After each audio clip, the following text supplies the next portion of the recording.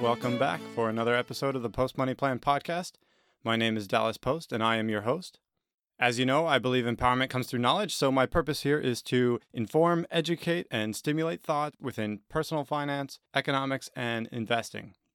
You can find me at postmoneyplan.com or search the Post Money Plan in the iTunes podcast app or in Google Play.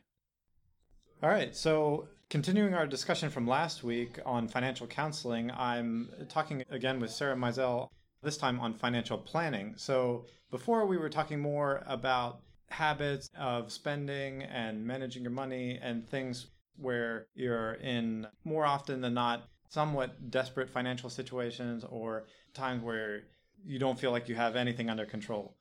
This time in financial planning, addressing that, we're going to be talking a little bit more about the long term, making sure you have your finance ship sailing in the right direction, and organizing things from a professional level of dealing with financial planners or other professionals to give you advice. So welcome back to the show, Sarah.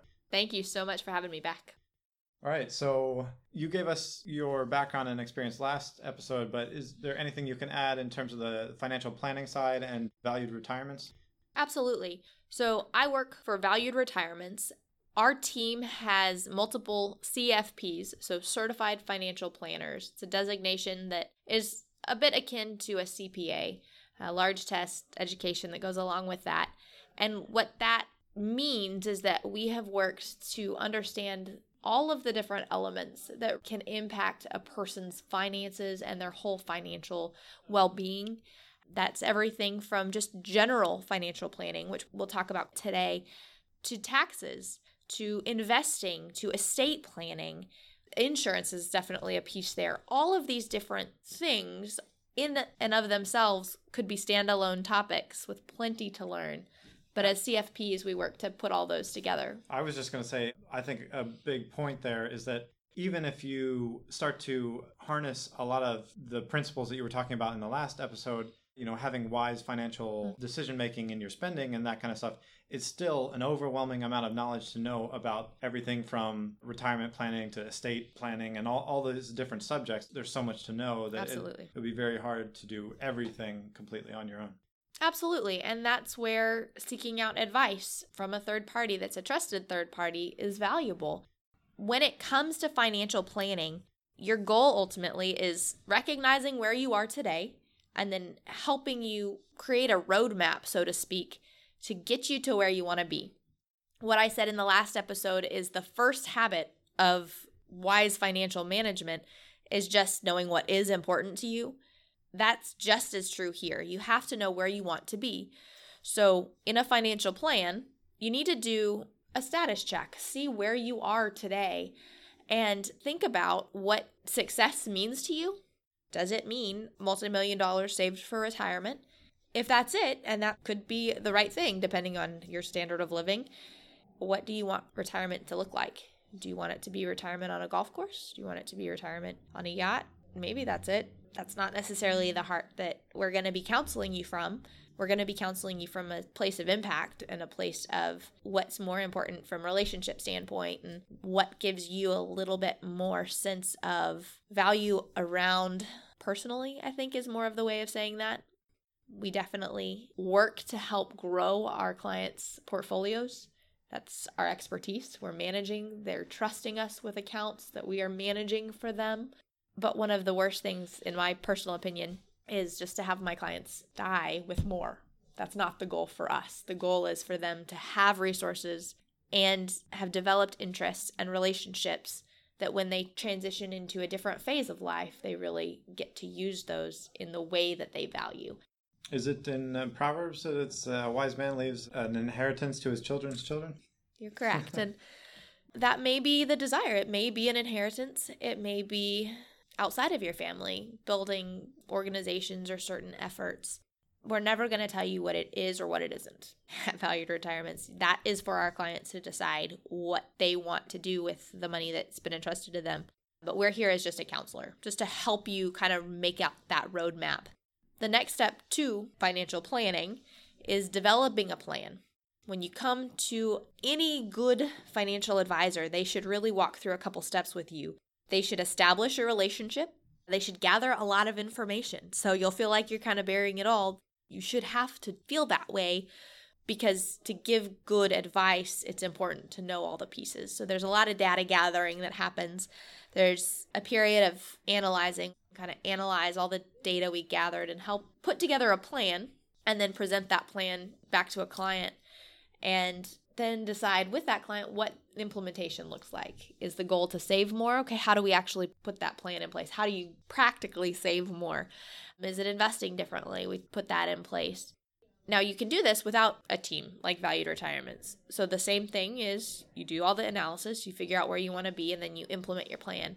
It's just nice sometimes to have someone with a different perspective to help you navigate these decisions. You implement the plan and then you monitor it. Nothing happens overnight.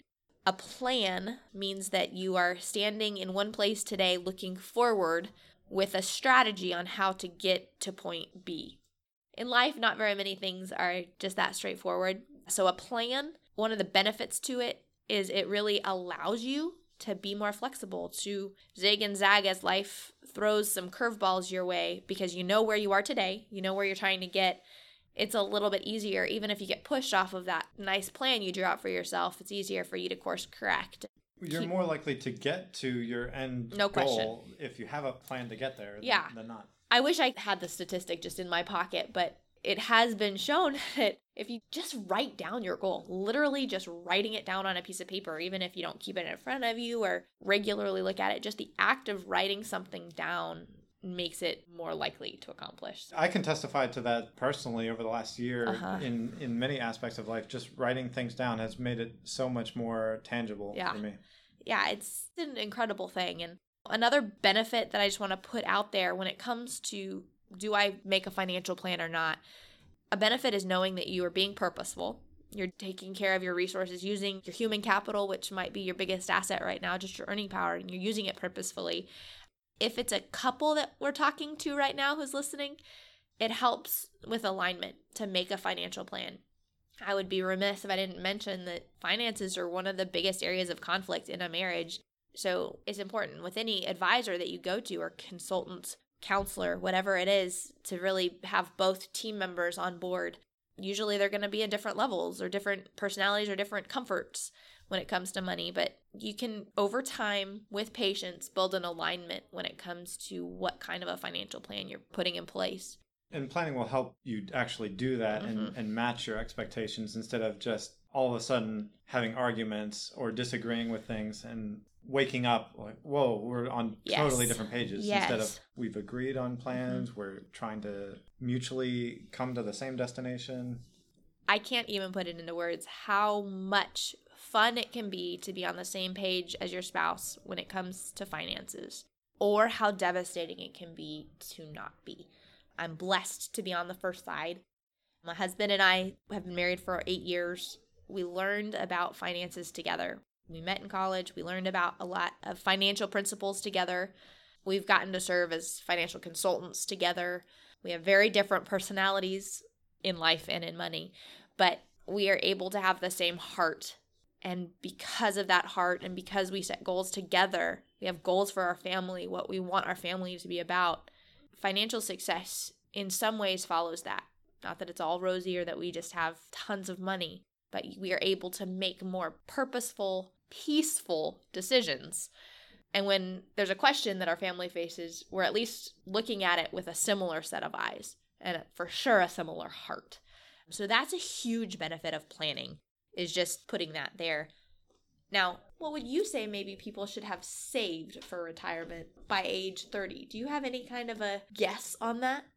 To have a middle income lifestyle? Yeah. If you were going to support yourself in retirement, maybe defined as age 65, as a general rule, and you will see lots of different variations of this, by age 30, you should potentially have 1 times your annual salary saved if you're on a path towards being able to retire and support yourself.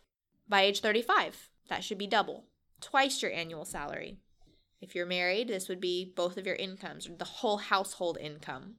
Age 40 would be 3 times. That number continues to stair step up. By age 50, A general rule would be having 5 times your annual salary, all the way up to, by age 65, a goal would be to have 8 times your annual salary saved. Now, most Americans don't have that. So I'm saying these as just general checkpoints for you. If you're listening, check yourself on that. So age 35, 2 times your annual salary. Age 45, 4 times. Age 65, 8 times. If you don't have that, a question is just, are you happy with what you're progressing towards or how you're living? And this is not because you have to have a certain number saved. It's just because we today have a different style of retirement than we had 30 years ago. There are not many companies with pensions in place where you retire and you're just taken care of. We have a very different system today. That system involves largely employers that offer a 401k or a 403b or an employer savings plan, and they put the onus on the employee. Not a bad thing unless the employee chooses not to be a part of that. There's all sorts of research about, will people save more if you automatically enroll them or if they choose to enroll in their employee savings plan? I read this week that some research has shown that if you automatically enroll people in a savings plan, more people save. But if you don't, the people who do enroll on their own generally save more. So that's just kind of an interesting behavioral finance thing. But I'm putting all these numbers out there to say we live today in a society where savings is important if you don't want to run out of money. So just check yourself on those. To your point, is just there's shifts that are taking place in American society so that the behaviors of, let's say, 2 generations ago aren't going to be the same behaviors that make sense for our generation or 2 generations to come. Absolutely. Because of things like pension plans and Social Security, where maybe you didn't need a ton of savings for retirement because you can depend on a pension check and a Social Security check that are going to provide either a supplement or a bulk of the income that you need just to keep on living. But as those run out, as you're saying, pension plans are almost non-existent at this point, and Social Security is even waning down, where a portion of those benefits probably won't be available to people of our generation and generations to come. So that puts the onus on us to provide for ourselves. And in that sense, the targeting that you're saying shouldn't convict someone to say, oh, like I'm hopeless, I'm behind the curve kind of thing, but be more of a motivator to say, hey, I want to make sure that I can provide for myself when I'm older, so I need to shift up and get into higher gear and start saving even more kind of thing. Absolutely. I love how you said all of that. If you're not saving 10%, that's a great place to start. Target 10%. If you can build that into your lifestyle. Of your income, you're saying? 10% of your gross income. If you can build that in, do it. And then forget you're making it. Make it automatic. Come out either before, go into an employer plan and defer it before taxes, or when it goes into your bank account, transfer it automatically to a savings account. The best way to save money is to not see that you have it coming in. No question. If it hits your checking account, it's at pretty good risk of being spent. Or maybe that's just my checking account. Building that in, 10%. If you're in a phase of life where you're making more money and maybe don't have as high of demands, maybe you're single and you don't have a family yet, or whatever it might be, aim maybe for 20%. And somewhere in that 10 to 20% is a really good way over time to build up that resource that you have or that savings, and then invest it wisely. If you don't know what that means or what that even looks like, seek out advice. You can do a lot with just those 2 principles and 2 habits. So we've talked now about a financial plan. Financial planning starts with a status check. Where am I? It's building a plan. That plan sometimes involves building a spending plan or a budget, kind of a month-to-month type thing. But really a plan is more of a over time. You're looking at maybe years instead of months. What you might look like in terms of how much you plan to make or you think you'll make, and what your expenses might be on an annual basis, and then how much you can save. So you sort of get to see how your accounts or your portfolio would grow. Then you forecast. You forecast what kind of a growth might you get on that particular investment or portfolio. If you have no idea what's reasonable, that's where professionals like my team at Valued Retirements come in. We can help you understand what markets look like and what a diversified portfolio actually means.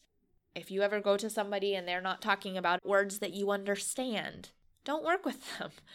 If you go to a professional and you ask them how they get paid, please always ask a professional how they get paid. In my opinion, it doesn't have to be a certain way. It doesn't have to be fee only. It doesn't have to be commission. It has to be some way that you understand as the consumer. Go seek advice from an investment professional.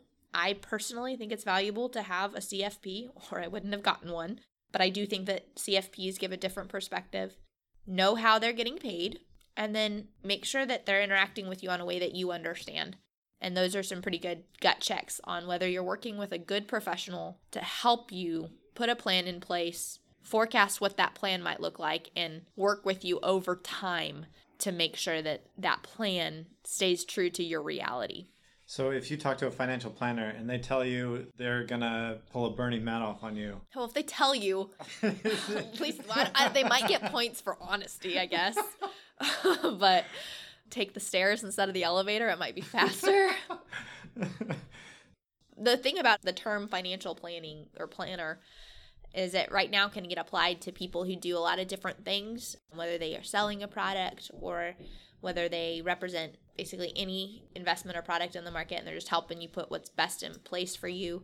There's always a conflict of interest in any business interaction. There really is. And that's an important thing to understand and try to identify. Mm-hmm. You always want to be looking out for where any conflicts of interest could exist. That's exactly right. So for instance, my team, we are fee-only financial planners.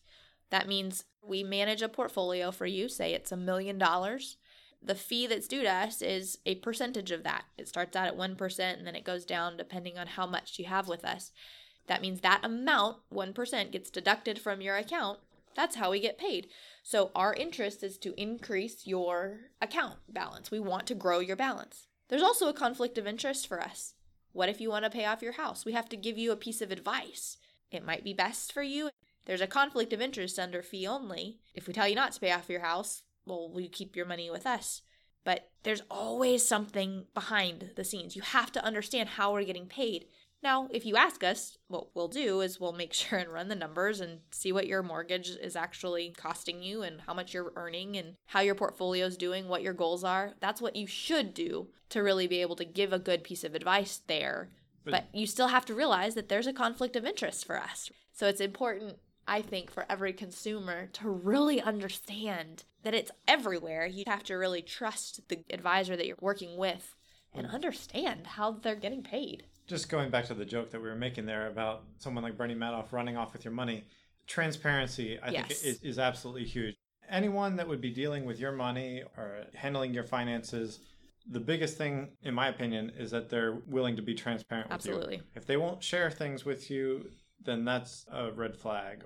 Something to be concerned about. Or if they answer you, but you're not really sure they used English, or the jargon is just so heavy. Sometimes I'm guilty of that. Sometimes I just talk about money a certain way, and it's not a way that a general family talks about money, and so it might not connect well. If you don't understand, at least maybe ask the question again, give that person a chance to re-articulate it, or just try to connect a little bit better. If it doesn't work the second time, that might not be the right fit for you. I think that's a really important thing. If you work with somebody, you have to be able to communicate well with them, especially when it comes to money. So that's really what I would communicate when it comes to a financial plan. The last thing I would say, when you do a status check, early on in that element of financial planning, break savings into 3 categories. There's an emergency fund amount of savings that I think is a valuable piece to have when you're first building your portfolio, you're first building your savings. And that's putting aside anywhere from 3 to 6 months of your expenses. Have that available to you. Over time, as you have more money, you can invest that a little bit more aggressively if you decide. But early on, when that's all you have, I'd keep it in cash, CDs, or bonds. That's my preference, not the preference of everybody I've ever worked with. And then I would build purpose savings. So if you're trying to buy a new house or you're trying to buy a new car and you want a down payment or the full amount for those, purpose savings are amounts that you're trying to hit a target, And if you need that amount in a time frame shorter than 12 months, that also, in my opinion, should be pretty safely invested cash, bonds, CDs. If you don't need it for a certain amount of time, if it's maybe more of a 5-year goal, that should be part of a diversified portfolio. And then there's your long-term savings, which would be your retirement savings or your college education savings. Those should remain as part of a diversified portfolio. That means part equities. For us, it's part domestic equities, part equities that are international, some bonds and fixed income, and then what we call focused investments or sectors that we think are doing well, technology, biotech, maybe commodities. Diversified just means your money is at work in several different areas of an economy. If you can have your savings broken up there, an emergency fund gives you a solid foundation. Purpose savings builds that habit of recognizing what you want and saving for it on the front end instead of simply going out and purchasing it, financing it, and by the time you pay it off, it's extremely outdated. And then long-term savings allows you to maintain financial flexibility and freedom long into the future. I think that's all I have. All right. Where can people go if they want to get more information on valued retirements? Absolutely. And then also just in terms of if that's not applicable for them, what are other ways that they can find financial planning resources? Absolutely. So Valued Retirements, we are located in Houston, Texas. We are at 610 and I-10. Our website is valuedretirements.com. My name is Sarah Mizell. You can find me at sarah@valuedretirements.com. It's my direct email. If you are not at a place where you want to find financial professionals, we serve higher net worth individuals. Generally, we manage portfolios for a single client. They usually have about $750,000 or more to place under management with us. Or it's a higher earning individual, so they earn as a household over $100,000 a year. Those are kind of the two demographics that right now we work with at Valued Retirements. If you don't fit into that category, but you still would like to learn, there's a team of consultants at Houston's First Baptist Church, and you can connect with them by going to houstonsfirst.org, looking up ministries, and finding finance. All the contact information is there, and that's a free resource to you, whether you go to Houston's First or not. But those are going to be pretty basic principles and advice pieces that are being handed out. That's not going to touch investments at all. In fact, we will specifically not give any investment advice through the counseling center, the consultants. All right. Thanks again for coming back on the show. I pleasure. appreciate it, Sarah. It's really a pleasure. Thank you so much for all that you're doing. All right. Bye. All right, that'll wrap things up for this episode.